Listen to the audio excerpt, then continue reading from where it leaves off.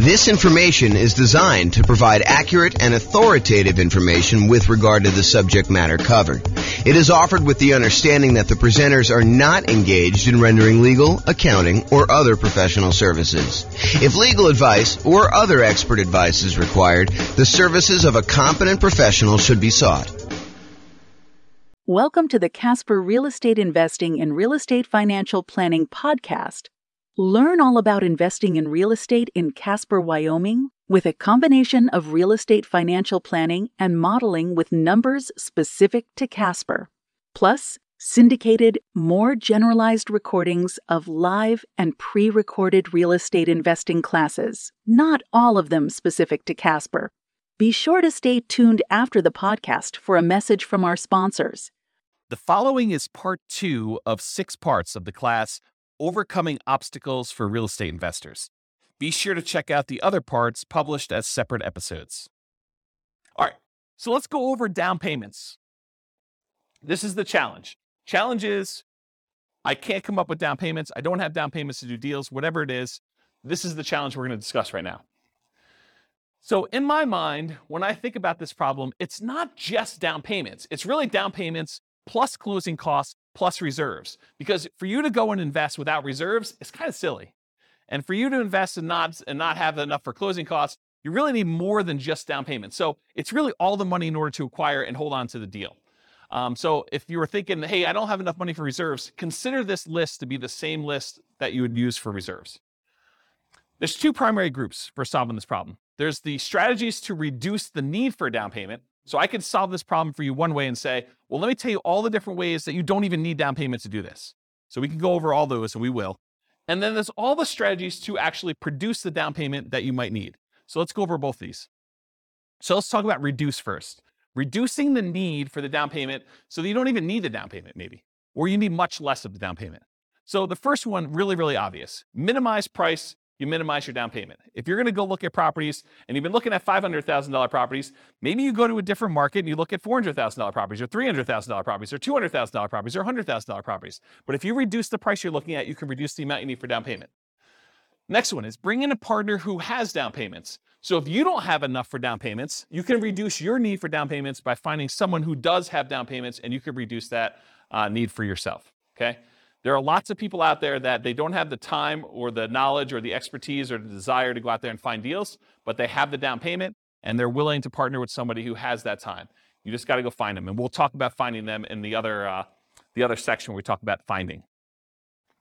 Plus, all of these nothing down financing options. So here are all the different strategies where you can acquire properties with nothing down. You can use hard money loans. Usually, not always, it's 70% of the after repaired value. It's usually not owner-occupant. Most hard money lenders, because they want to remain commercial lenders, will not loan to you as an owner-occupant in a property. They tend to be shorter term. You're not usually getting hard money loans, or you're not usually wanting to have hard money loans for more than 6 months at a time, something like that. They can be a little bit longer. They can be a little bit shorter, depending on who you get it from. They're usually at a higher interest rate, and they're often used for doing strategy where you do the BRRRR strategy. If you watch the whole class we did on the BRRRR strategy, buy, rehab, rent, refinance, and then if you have the 4th R there, it's also repeat. So you can do strategies for that. So hard money is one strategy you don't need to have down payment. Some hard money lenders might ask you for a down payment, but most of them are not, or they're going to have limited ones. Private money and hard money are different in that hard money are people that are in the business of loaning money. So, they're used to making real estate loans secured by the property. Private money is when you go have a Thanksgiving dinner and you talk to grandma and she's like, I got my money in the CD and it's earning 1%. And you're like, I'm flipping houses and I'm paying someone 9%, 10%, 12%, 15% in order to borrow the money there. She's like, man, I would be happy with 5%. And you're like, grandma, you got a deal. I will go ahead and borrow money from you and I'll pay you 5%. And so now you have a private money lender, someone that you know. That's part of the definition. It's usually someone that you already know who's willing to loan the money for that. And the terms are going to vary wildly because it's a private loan between friends and family usually. So it's really up to you and how you negotiate that, whether it's interest only, whether it's, all the money's out all the time. If you use it and give it back and pay it back, if it's, higher interest rate, lower interest rate, the term of the loan, all that's negotiable because it's a private individual and you're negotiating all the details yourself. And those can also be used for that BRRRR strategy that we've covered before. And then another nothing down loan, USDA loan. USDA loans is U.S. Department of Agriculture. They are rural properties only. So you have to be in an area that is qualified for USDA. You can look it up on the USDA website as to whether or not whether a particular house is in the USDA area. Around here, one of the cities is Windsor. That actually qualifies for USDA. I think parts of Greeley do. Wellington does. So Severance does. So those types of cities, they have to be pretty rural in order to qualify for those. But those are true nothing down loans. You do need to own or occupy them. So you're probably doing something like a nomad strategy for doing USDA. A nomad strategy is where you move into a property, you live there for a year, you get owner occupant financing, which is lower down payment usually, and much better interest rates. A lot of times you'll have PMI if you put less than 20% down, which is fine. You calculate that in, and usually it's still better. But you move in for the property for a year, and then once you live there for a year, then you convert it to a rental, and so you're able to acquire property with, in this case, USDA loan, nothing down, and then you're able to acquire rental property that way. So if you needed a way to buy properties without down payments, that's one example of how you could do it. And so all USDA loans, as far as I know, are owner-occupant only, cannot do them with investments. VA loans, so you must have VA benefits. You must have served in the military or had some very close family member. I think spouses can get VA benefits, especially if their spouse passed. I don't know the exact criteria, but I think it's stuff like that. But you have to have VA benefits to do it. That is also a nothing down loan program. It's probably one of the best loan programs out there, honestly. And it's not like you need to be in a specific area. It's not like a rural property. It's you, the person, needs to qualify for the VA financing. And so you can buy those with nothing down.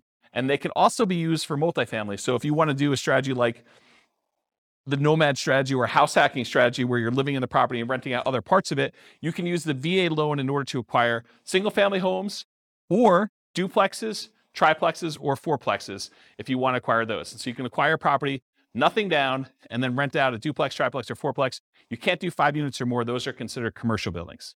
Okay? And then some local banks have nothing down loan programs as well. So you can call around to some local banks, see if you can find an additional one if you don't like any of the other 4 up there. Any questions on nothing down financing? In addition to all of these nothing down financing strategies, there's all of the off-market creative financing deals. And we did an entire series of classes on some of the creative financing stuff. In fact, we did one on just creative financing alone, and it included stuff like buying properties subject to the existing financing, where you agree to buy a property from a seller, and the seller leaves their existing financing in place. So you buy the property, they deed you the property, that's the transfer of ownership. That's how you tell who owns the property. And then they leave their loan in place. So you could buy that property with nothing down. You could acquire that property that way. That's buying a property subject to the existing financing. We have a whole class on that. Owner financing, where the seller owns the property free and clear, and you go in there and you agree to buy the property from them. And in some cases, you may be able to buy the property where they do not need a down payment at all. They're willing to sell you the property with nothing down and get owner financing from that in order to be able to purchase it. All the lease option stuff, so you lease the property and you have the option to buy it. You agree to rent the property from somebody, and you have the option to buy it in a year or two. And with some of those, you could probably buy them with little or nothing down. The caveat to some of these is, in most cases, you'll probably want to invest some money in marketing in order to find these deals. But if you think about it, if you're spending $2,000, $3,000 in marketing in order to find an off-market deal that kind of meets your criteria, you might spend that just to get the loan costs for the loan that you're getting, right? Appraisal fees and, the costs of origination fees in order to get the loan to begin with and your closing fees. So it doesn't really, when you kind of compare it to those that you might have with even a traditional purchase, they still can be really reasonable properties to acquire. Any questions on these? Nothing down financing.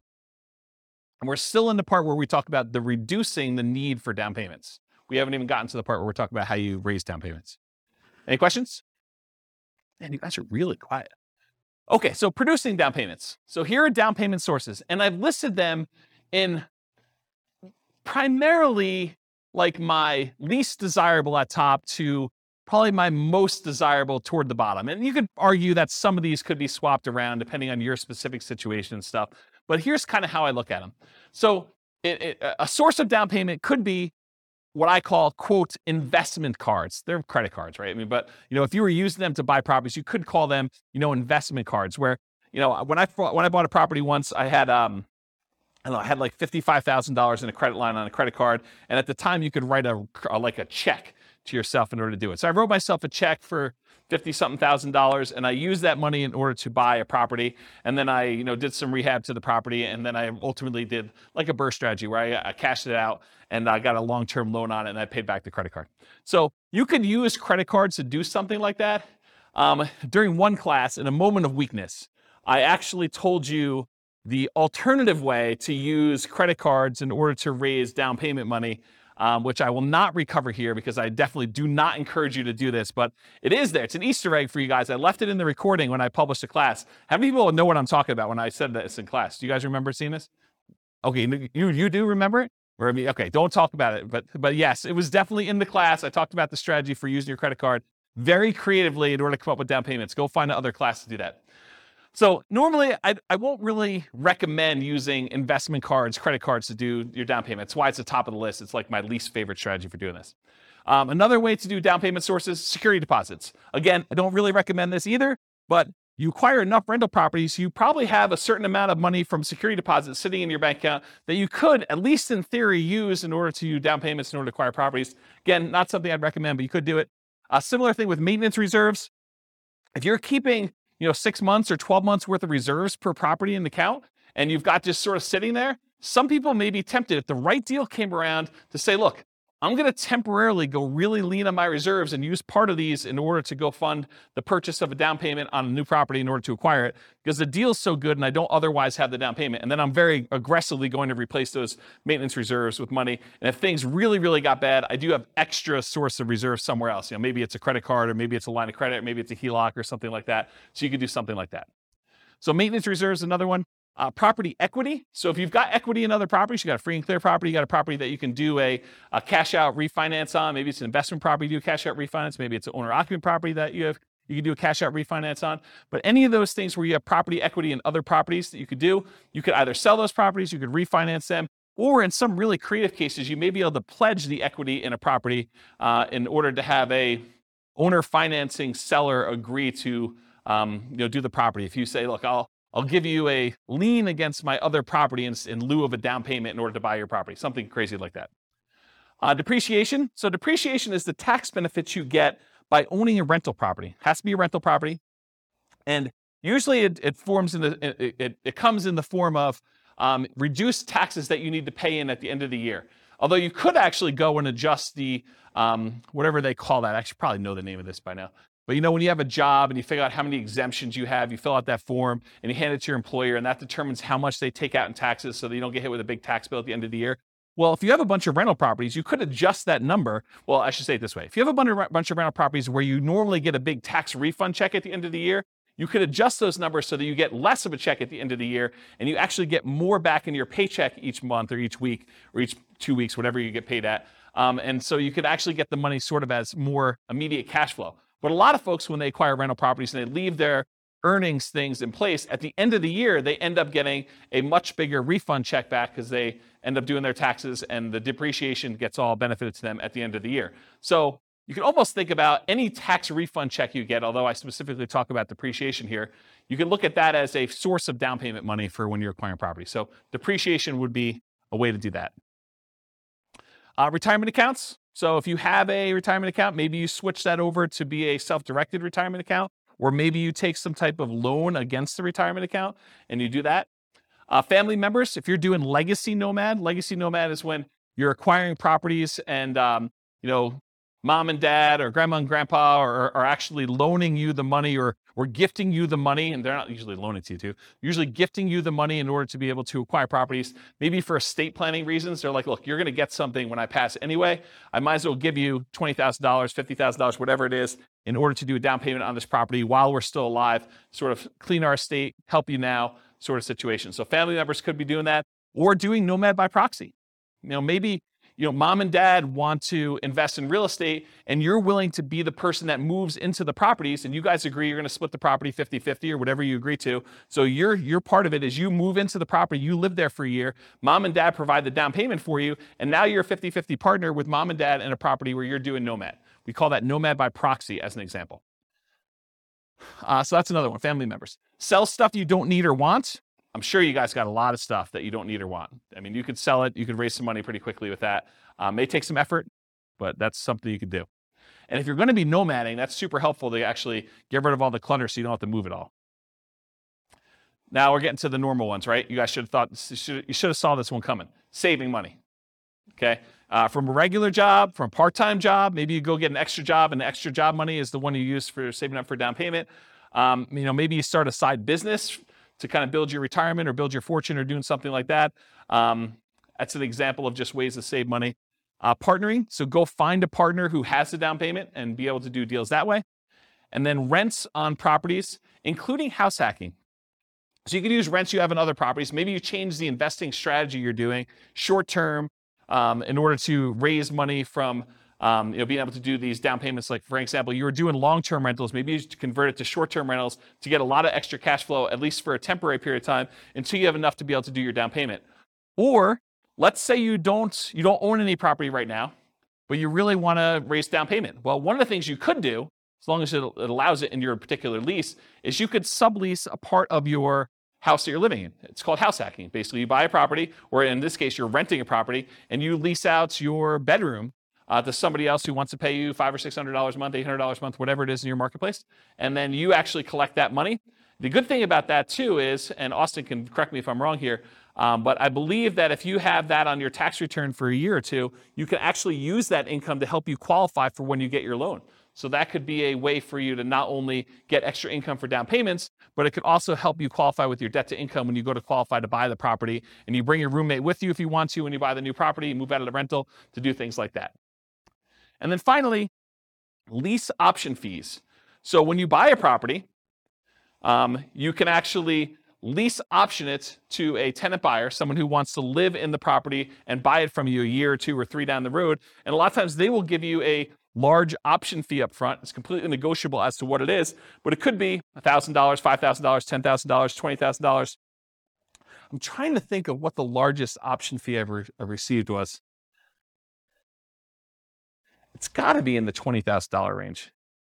So, depending on what you need, that could help you a little bit when you're doing that. I did a whole series of classes. In fact, I wrote a book on this, but I did a whole series of like modeling investments where you acquire one property in some form or another. Maybe it's a nomad property where you buy it with nothing down, but then you convert the property that you were living in after you lived there for a year to a lease option exit property, and you put a tenant buyer in that property when you're leaving, and they provide you with the down payment you need in order to acquire the next property that you're buying. So you could do the entire nomad strategy where you're using the previous property you owned to provide you with the down payments you need for the next property by doing lease options on the one you're leaving out of.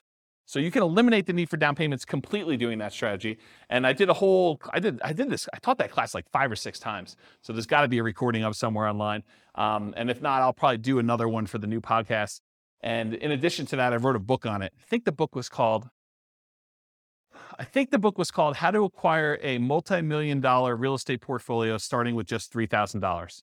And I think my thinking on it was the $3,000 was like a closing costs and stuff to acquire the first property. And then you use the tenant buyers to pay the option fee in order to move on to the next property each time. And I show you acquiring a whole bunch of properties that way until you get to the point where you're acquiring more than one property a year, because when the tenant buyer cashes you out and you get some profit from that property, you use that to buy 20% down properties or 25% down properties in the future. So there's a whole bunch of strategies around that.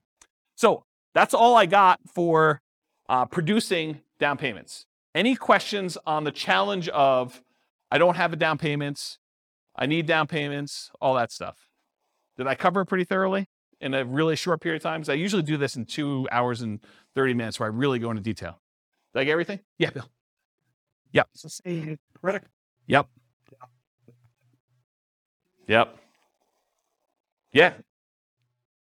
No, because you have to be able to cover the payment out of there, or you got to think to yourself, look, either the property needs to support the down payment or the monthly payments on the credit card, or you think to yourself, okay, the monthly payments I'm paying on the credit card are the savings rate I'm doing in arrears. Like I already bought the property. Now I'm kind of having to make up the savings that I didn't have in order to come up with the down payment to begin with. And so you're paying that out of whatever else you have. Maybe some of it's from cash flow on the property acquired, but the rest of it's coming from you until you pay that thing off. So no, I don't think oftentimes that makes a lot of sense. Same thing. Yes, because you're acquiring a property and you're trying to convert that to some type of reasonable long-term financing in most cases. No, the security deposit one is, most of the time you never have to come up with the security deposit unless they leave the property in bad condition and then you keep it anyway, right? And then you got to come up with the repair money instead. But the security deposit, when you get another tenant in, they give you another security deposit. You usually have a period of time, 30 days, 60 days, whatever it is in your marketplace, in order to have to give that other security deposit back. So you get the new one in, you're sort of replacing it. It's an accounting entry more than anything else. So that one is a little bit different than the hard money and the investment credit cards sort of things. Yes. Okay, so what she's talking about is, what she's talking about is if you are a licensed real estate agent, that is required. You must keep it in a separate trust account to do that. If you are not licensed as a real estate agent, you do not need to keep it in a trust account. It's not a bad idea, but you do not need to. It's not required by law. Yeah. But as a licensed real estate agent, you absolutely are. Are you licensed? Yep. If you are licensed, regardless of whether you do property management, you must do the escrow account. Including security deposits. Even if it's just for your own property and you only got one, you have to keep it in an escrow account. Yeah. Any questions? All right, cool. A lot of these require you to already have that. Some of them do. I mean, investment credit cards does not. Retirement account does not. Family members does not. Sell stuff does not. Saving does not. Partnering does not. Lease option fees do not. I mean, you can use lease option fees when you're buying the property that you're moving into. You could go advertise to find a tenant buyer up front and say, look, pick any property from the MLS. You're going to need to come up with the down payment, but I'll sign for the loan and we will apply that towards your purchase. Right? You could do that. It's a much more unusual person to find, but we're not looking for trying to do this a million times, right? This is like jumpstart it, and I don't have the down payment to get started. I could do that type of marketing until I find that one person, and in the meantime, I'll look at all these other strategies at the same time. Remember the wall example? This is like, let's solve it. Okay? So yeah, I'd say half of them do, right? About that. I mean, maybe I'm off by one or two, but it's not that many. You can count them up and tell me if I'm off, but right? It's sort of like thing. Yeah. All right, cool. Any other questions on this? Is that helpful? That's solve your problem. No? No? Yeah. Oh. Yeah. You could borrow against your own life insurance policy.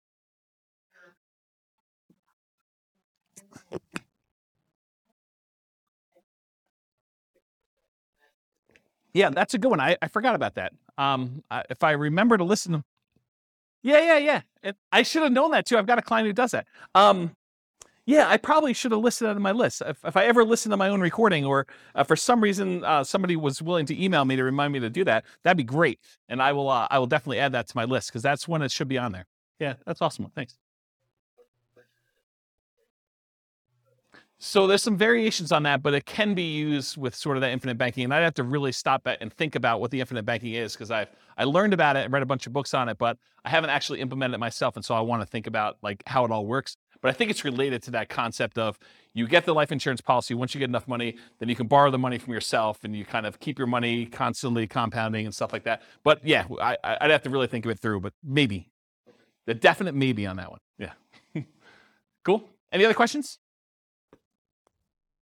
This concludes part 2 of 6 of Overcoming Obstacles for Real Estate Investors. Listen to the next episode, part 3 of 6, on overcoming negative cash flow. With home prices up, mortgage interest rates up, and rents up, but not quite enough to counteract the higher prices and interest rates. Cash flow on rental properties in Casper is harder than ever. Book a call with the Real Estate Financial Planner to apply our proprietary 88 strategies to improve cash flow on your rentals. See the show notes for a link to schedule your call and improve your cash flow today. If you're a real estate agent, lender, or professional in Casper that wants to help our real estate investor listeners, consider reaching out to learn about collaboration opportunities with this podcast. We'd love to add more value to our listeners by having you assist our investors buy, sell, and finance their real estate investments. See the show notes to schedule a call to discuss collaboration opportunities.